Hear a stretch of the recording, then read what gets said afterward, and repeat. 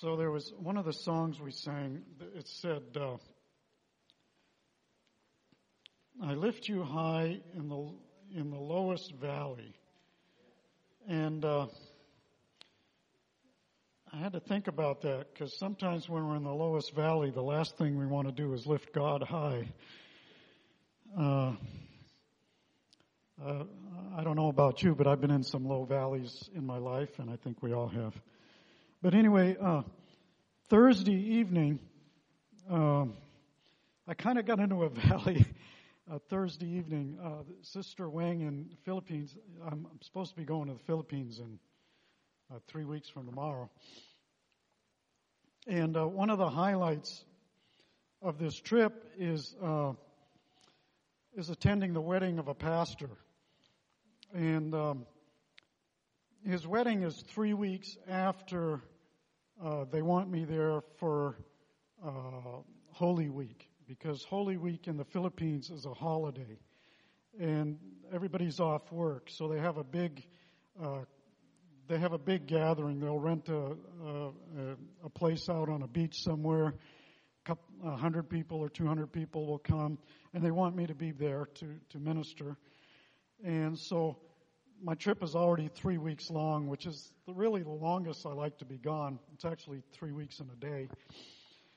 And it's pretty difficult to be gone that long, to be honest with you. It's sometimes difficult for my wife. Last year in April, there was a windstorm, and a tree blew down over our driveway. She couldn't even get out of the driveway till she hired somebody with a chainsaw because I wasn't home. So anyway, Thursday, Sister Wang is saying, I need to get your tickets to go to Palawan, because that's where the wedding's going to be, on that island. And she says, by the way, there's no way that you can catch your flight back to America from Manila unless you miss the wedding. And I went, well, that's a bummer. You're going to have to leave like early in the morning of the day of the wedding. And I'm thinking, I'm already going to be gone 3 weeks and a day. I'm already gone longer than I want to be gone. I don't think I want to change my Alaska Airlines flight to Seattle and my Korean Airlines flight to the Philippines. Just buy me a ticket. I guess I'll miss the wedding. So she bought me a ticket, and so I go to bed, and and Giselle's saying, boy, that's bad, and I'm going, yeah, I feel really bad, but I'm already going to be gone 3 weeks and a day, and that's a long time to be gone. So anyway, the next morning I wake up, and I have my normal prayer time, and the Holy Spirit starts speaking to me. And he says, Bob, you're looking at things wrong. I went, okay. He says, you're thinking about yourself instead of the pastor that's getting married that you're going to dishonor by not being there. And I went, okay, Lord. And I thought about that, and I said, I just got to change my flights. And so I did. I changed my Alaska Airlines flight, changed my Korean Airlines flight. I still don't know if Sister Wang has changed my flight from Palawan or not. Anyway, she said not to worry. But sometimes we have to make hard decisions. But I thank the Lord that He speaks to us and helps us. It's good to have a prayer life, amen? Because the Lord spoke to me, the Holy Spirit spoke to me, and gave me a different perspective on what was happening here. That I would be dishonoring the pastor and his bride by not being there. And I was just thinking about myself. And I'm putting them first, not worrying about the extra cost for the airline changes and all the extra inconvenience of being gone an extra day. Giselle said, hey, it's only one extra day anyway. Don't worry about it. So anyway, that's my story. Now I'm going to talk about the Holy Spirit. How about that? Okay, this is a 3-part message, and you get all 3 parts today, okay? You get all 3 parts today. Okay, so get your Bibles out. Well, first part is I'm going to is entitled. Oh, and the title of the message is Living Water. We're going to talk about water today. But before we do that, the first part of the message is Jesus and the Holy Spirit are one. Okay? We got to get that into our understanding that God, Jesus, actually the Father, Jesus, and the Holy Spirit, they're all one. They're one God. 3 persons, one God. So let's look at 2 Corinthians 3:17. And then we're going to turn to John 14. But first we're going to look at 2 Corinthians 3:17 to 18. And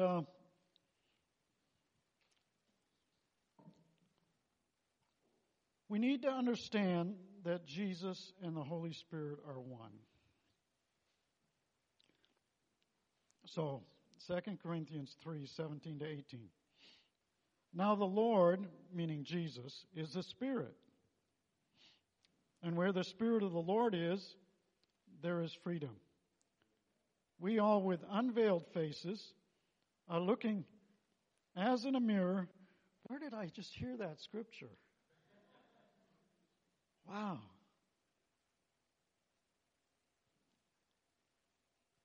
So take the veil off your face and look in that mirror, okay? Look at the glory of the Lord and be transformed in the same image from glory to glory. This is from the Lord who is the Spirit. The Lord Jesus Christ and the Spirit are one. Now let's look at John 14:15 to 18.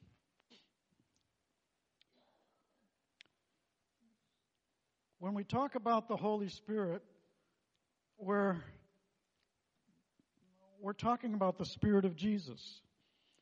The Spirit that Jesus had was the Holy Spirit.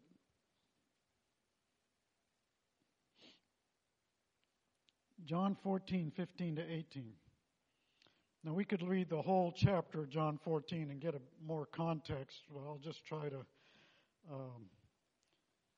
we don't have time to do that. So we're going to start in verse 15.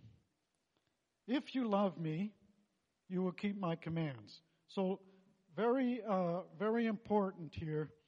We have to love God. Number 1.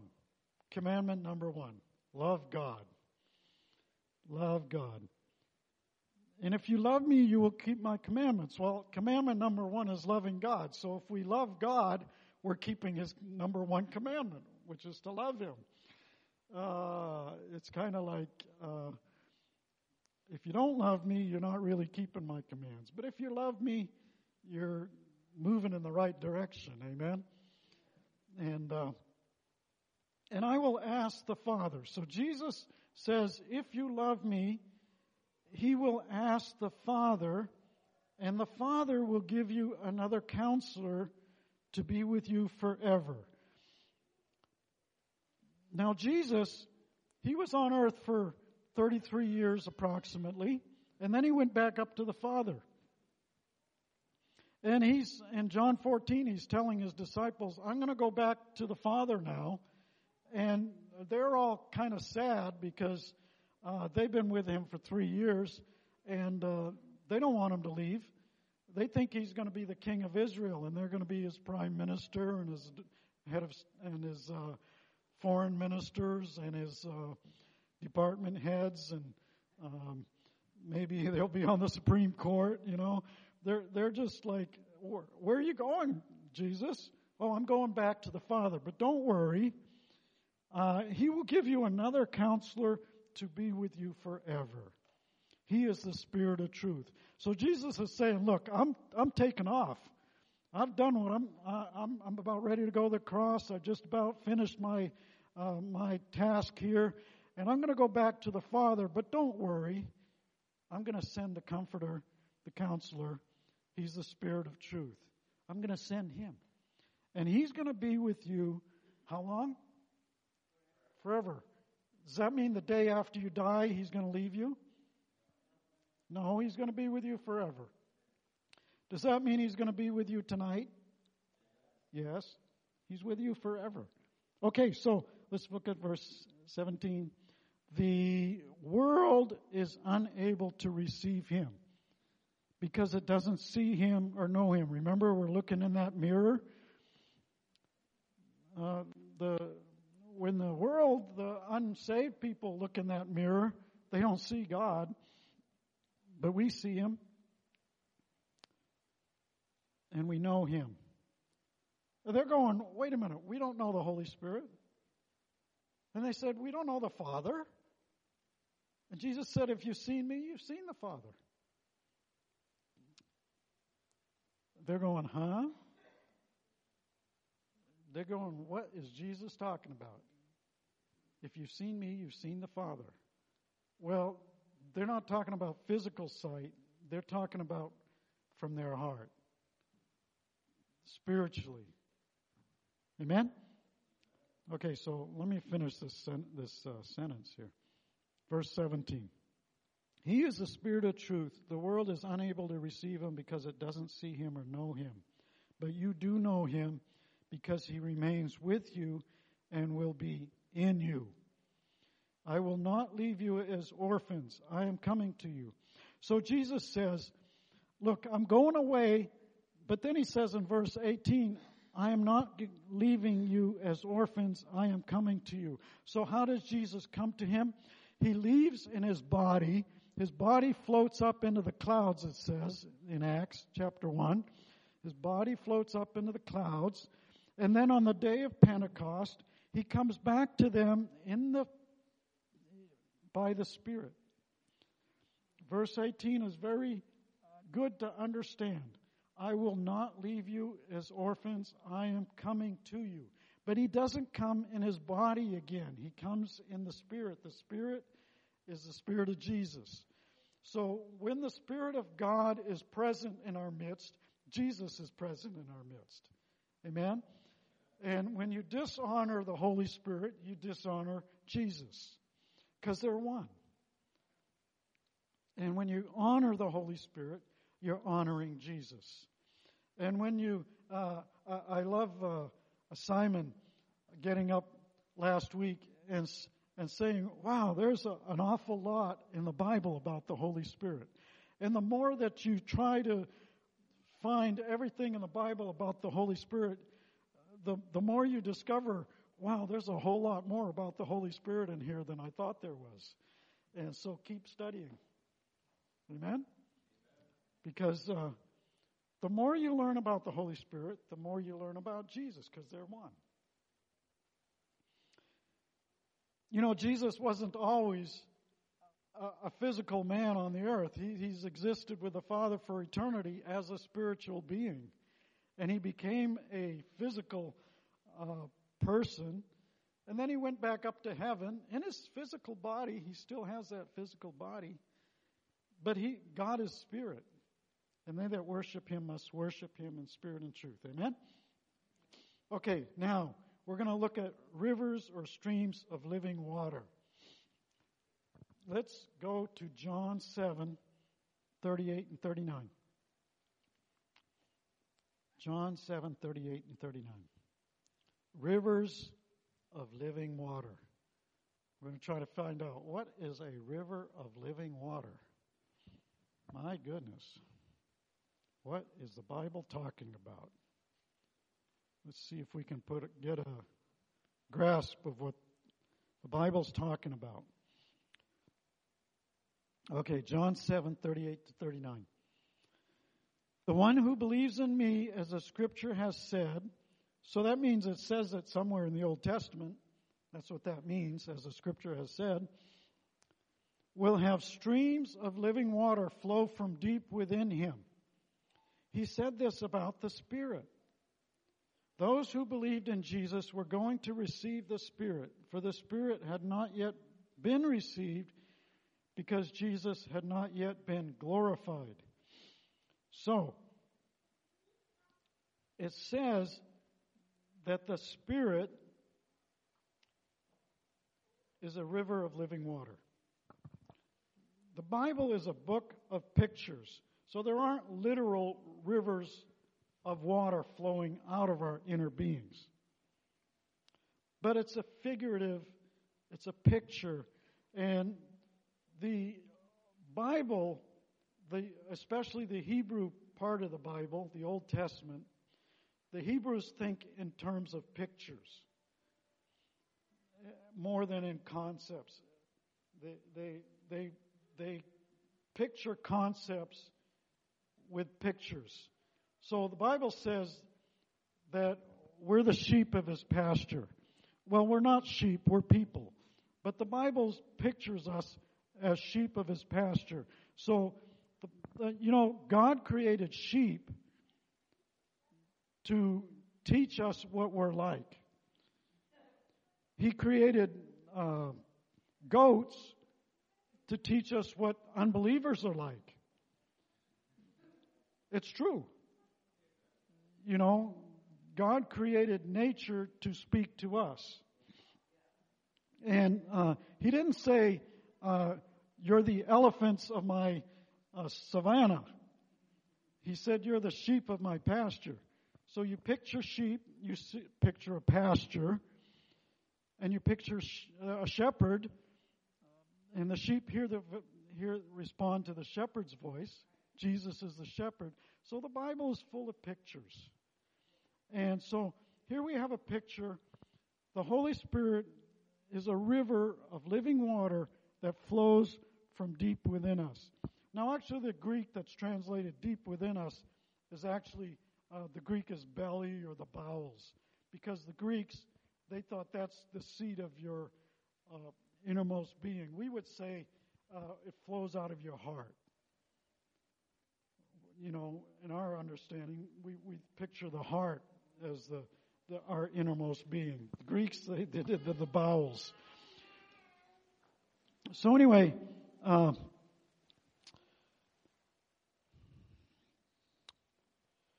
let's look at the first mention of rivers. So, rivers of living water is a picture. So let's try to figure out, what does this picture? So the first example of rivers, first mention of rivers in the Bible is in Genesis chapter 2. Way back in the beginning. Way back. Anything that's in the first couple chapters of Genesis is very significant because it's talking about the beginning.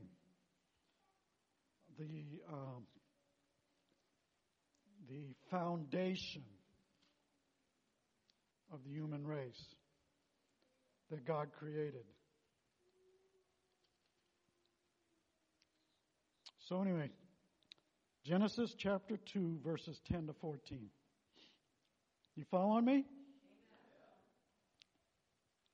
Okay. And a river, so this is the first mention of river in the Bible.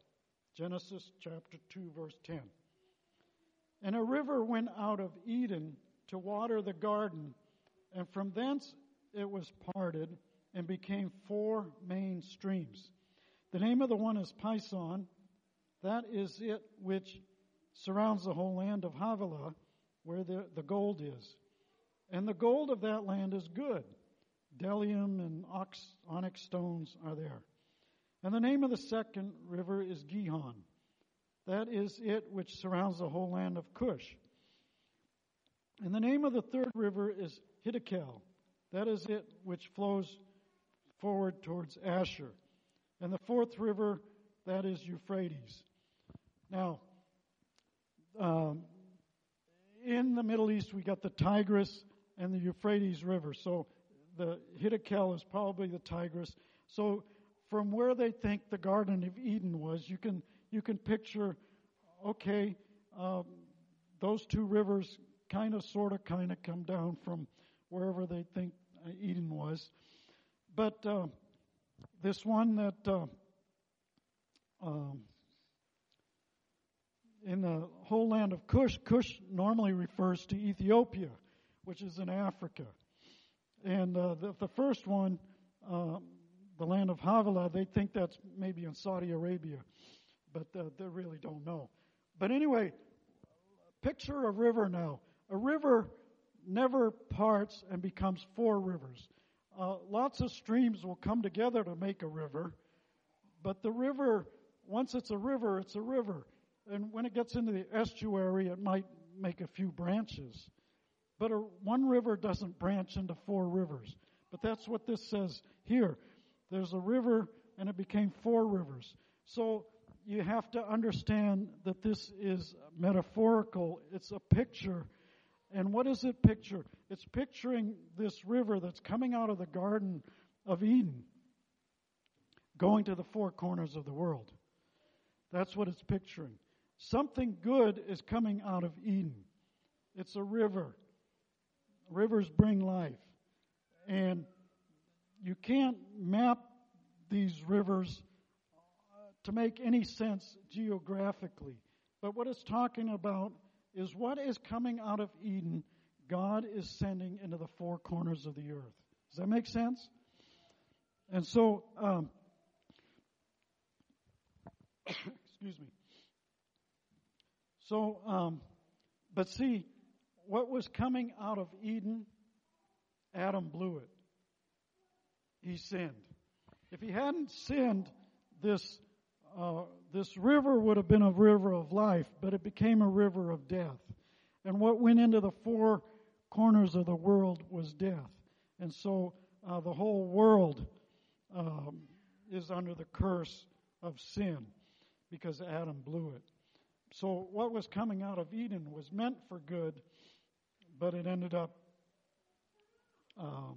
creating much evil. Okay, so that's the first mention of river. But let's look at the first mention of living water, because the Holy Spirit is a picture of living water. So this is in Jeremiah chapter 2, verse 13. The first mention of living water.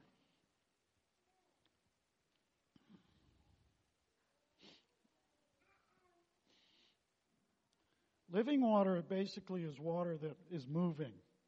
It's a river or a fountain. It is not a stagnant pool or a cistern or marshes. And its first use is in Jeremiah 2, verse 13. Now, Jeremiah was upset with the people of Israel because they were backslidden. So that's the context here in Jeremiah chapter 2. For my people have committed a double evil. They have abandoned me, the fountain of living water, and dug cisterns for themselves, cracked cisterns that cannot hold water. A cistern was just a hole in the ground where they could store rainwater. And they would line it with rocks so it wouldn't just percolate into the ground. But, you know, in the dry season and the hot season, it just became pretty stagnant. So it says that God is speaking now, and he says, my people have abandoned me, and I'm the fountain of living water. So God is saying, he is the fountain of living water. And in John we see that the Holy Spirit is equated with a river of living water coming out of us. So living water refers to God. It can refer to God the Father, God the Son, or God the Holy Spirit. They're one God. Amen? And they're different persons, and they got different, they're different persons. Hard to describe, but they're one. So in Jeremiah, we see that a fountain or a river of living water, anyway, living water just means water that's moving. So it can be in a river, it can be in a fountain, it can be in your inner belly. But if it's in your inner belly, it's going to move. You got that? If the Holy Spirit's in there, he's going to move. He's not going to become stagnant because he's a river of living water. There's a river of living water inside our innermost beings if we're filled with the Holy Spirit. And living water moves. Amen? it moves.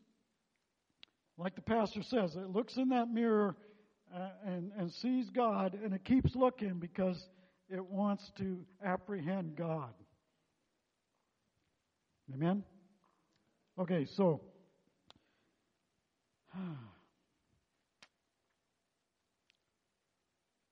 Zechariah 14:8 is another reference to living water. And there's another one too that I won't mention, but let's turn to Zechariah 14:8.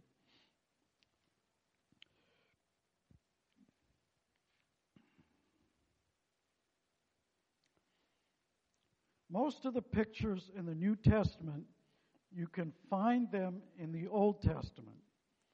And when you see a picture in the New Testament, okay, we talked about sheep, you can turn to Psalm 23, the Good Shepherd.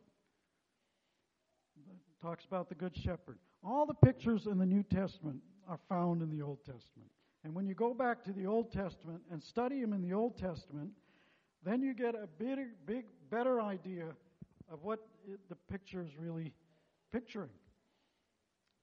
Picture something. Is that profound or what? I love it. Okay, Zechariah 14:8. On that day,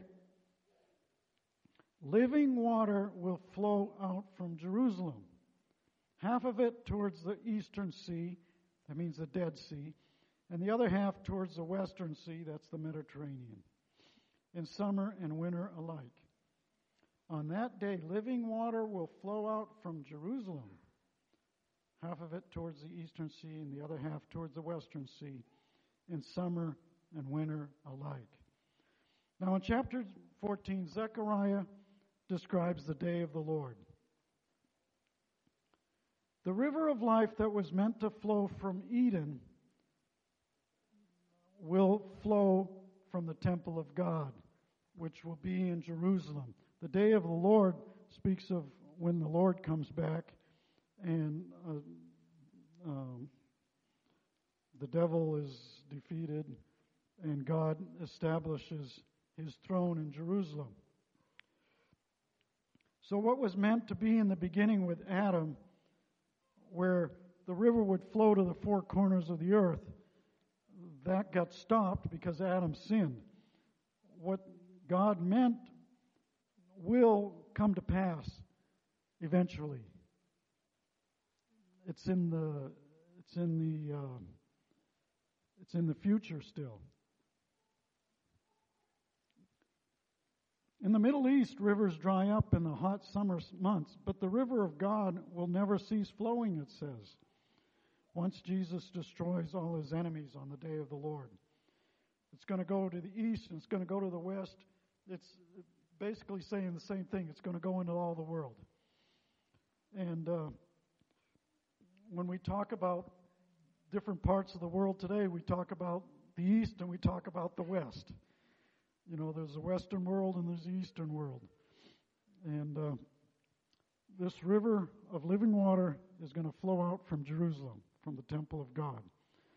In the New Testament, we are called the temple of God. And so the Holy Spirit is meant to flow from us into all the world. Now, one more, Revelation 22. Revelation chapter 22, the last chapter of the Bible. The summation of all, we're just on a journey from when God created Adam to the end of time, and we're just right in there somewhere in that timeline of history. And we don't know when Revelation chapter 22 is going to happen. Could be in our lifetime. Could be 100 years from now. Could be 1,000 years from now. God knows the day and the hour. Amen? And we just need to be faithful to Him. But anyway, Revelation chapter 22, verses 1 and 2. Then He showed me the river of living water. So here's that river of living water again. And now it's not coming from our innermost being, but let's see where it's coming and where it's going. Then he showed me the river of living water, sparkling like crystal, flowing from the throne of God and of the Lamb, down the middle of the broad street of the city. On both sides of the river was a tree of life, bearing 12 kinds of fruit, producing its fruit every month. So Revelation chapter 22 talks about the final victory of God over all that is evil. Death and hell itself will be thrown into the lake of fire. And what will be the inheritance of those who love God? They will have a river of living water flowing directly from the throne of God. This is the Holy Spirit of God, bringing life and healing, where there will be no more sin and suffering forever and ever. This river of living water comes directly from the throne of God. By the time it reaches you, if you're connected with God, there's no pollution. It's a sparkling, crystal clear river of God, direct from the throne of God. It doesn't go through any intermediaries. There's nothing that's going to hinder it from being pure when it reaches you, and when it reaches those trees that are on the side that are feeding from that water and giving healing and life. And in Ezekiel, I think it talks about that river. All the fish that are in it are going to live, and it's going to go into the Dead Sea, and everything in the Dead Sea is going to come back to life. And so the Holy Spirit is with us, and He's living, and He talks to us. Even when we don't want to make plane ticket changes, He can speak to us because He's with us. Amen. And okay, so part 3. So think about the Spirit as a river of living water. Part 3 is a warning and a promise. So good messages should always have a warning in them. That's what I believe. So here is a warning, okay? Even the disciples of Jesus who walked with Jesus could have a different spirit than the Spirit of Jesus, than the Holy Spirit. So let's look at Luke 9, 54 to 55. Even the disciples of Jesus who walked with Jesus can have a different spirit. And sometimes we can give place to different spirits too, which is why I'm giving this little warning here. So this is Luke 9, 54 to 55. When the disciples James and John saw this, they said, "Lord, do you want us to call down fire from heaven to consume them?" But He turned and rebuked them. See, they had a different spirit, and Jesus had to rebuke them. They didn't have the Holy Spirit in this situation. Proverbs 10:12, you don't have to turn there, I'll just read it. Hatred stirs up conflicts, but love covers all offenses. Sometimes we get offended. And love covers all offenses. Wow. You know, for a marriage to succeed, you have to have love. Because husbands and wives tend to be the ones that offend each other the most. Because they're with each other 24/7. And they're different people. And they got different priorities. And they got different worldviews. And they got hopefully the same Holy Spirit that teaches us to love one another. Amen?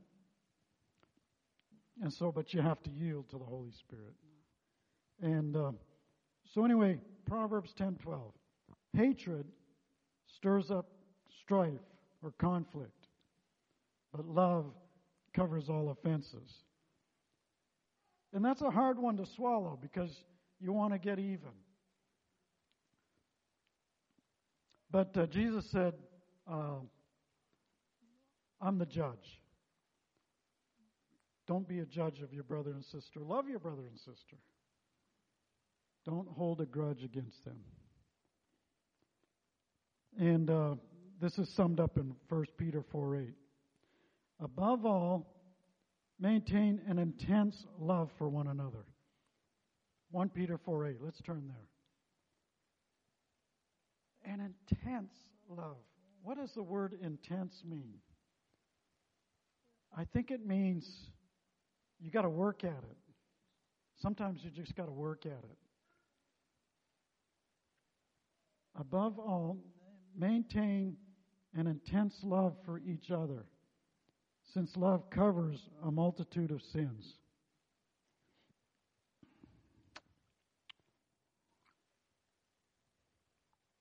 Thank you, Jesus. This is what I wrote on a Facebook post to a friend of mine. It is sad to see fellow believers giving place to divisive spirits. The Father gave judgment to the Son because He's the only one that can handle it, because He's impartial. Love covers a whole bunch of sins. Love forgives, forgets, and keeps no track of offenses. Be filled with the Holy Spirit. Love God and love your neighbors. So that's my 2 cents worth. And we're going to end with a promise. Galatians 6:8.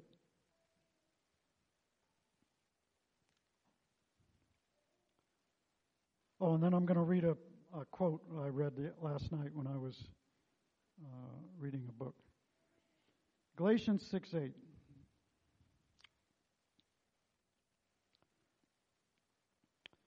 The one who sows to his flesh will reap corruption from the flesh, but the one who sows to the Spirit will reap eternal life from the Spirit. Remember, the Holy Spirit is a river of living water. And when you honor Him, you will reap eternal life. Yes, I want eternal life. Thank you, Jesus. So I thank you, Father, for your Holy Spirit that you've sent to be with us. Thank you, Father. So anyway, Jonathan Goforth, he was one of the most famous missionaries to China in the early 1900s. And he was a Canadian and from a very poor family. And he got saved and went to a Bible school. And most of the people in the Bible school were from the cities, and he was from a poor family. He had poor clothes, and all the Bible school students made fun of him because he was just from the, he wasn't like them.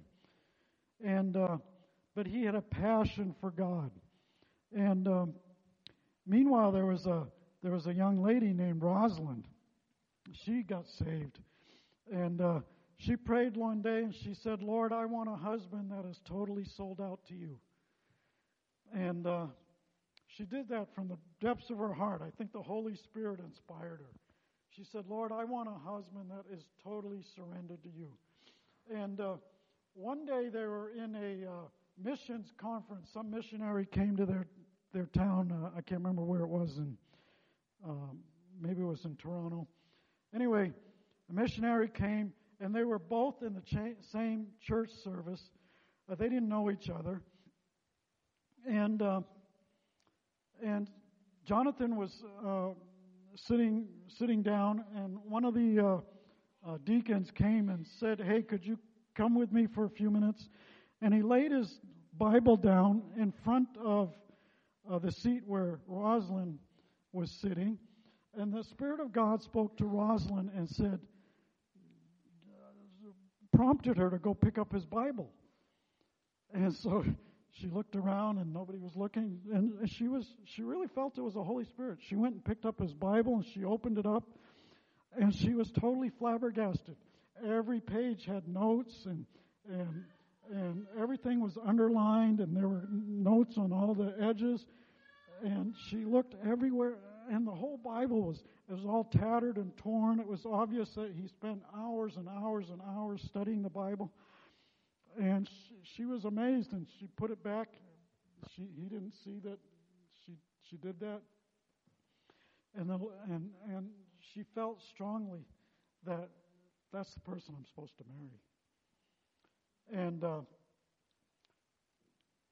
And so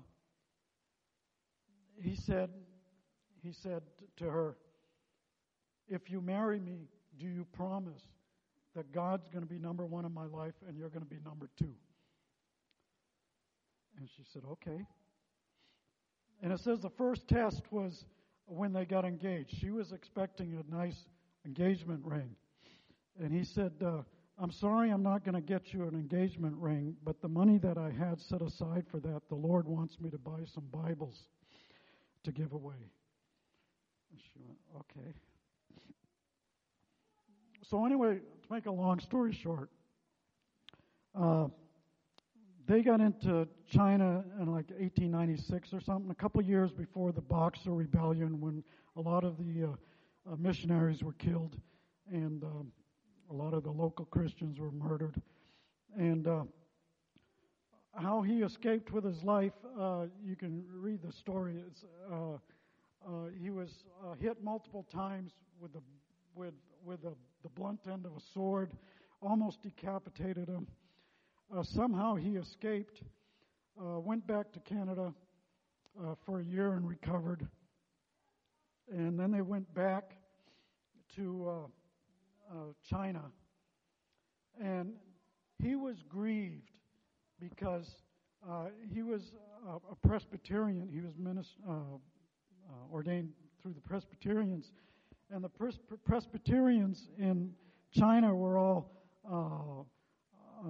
just lukewarm, and their theology was, they didn't even believe that the Bible was the Word of God. And Presbyterians are like that still to this day. And he was just really grieved in his spirit. And he was just crying out to God, and the Lord said, "Would you just," let me read the quote here. "Jonathan felt the Lord impress on him that revival would be poured out on any servant that confessed their sins, repented, and was obedient in everything to the Holy Spirit." So this is what happened. The Lord said, "I want you to start traveling all over China." He was in Henan province.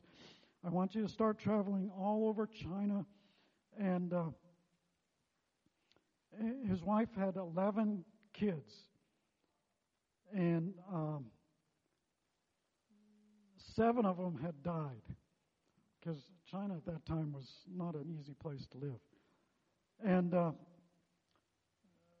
he came to his wife and said, "The Lord wants us to travel all over China." She says, "I'm not going with you. There's disease, there's pollution, our kids will get sick if they go there." And she said, "I refuse to go." And he said, "Okay, I'll go without you." And he goes, and he's gone for 2 or 3 days, and he gets a telegram from his wife. I don't know how they communicated back then, but my little baby Constance is sick.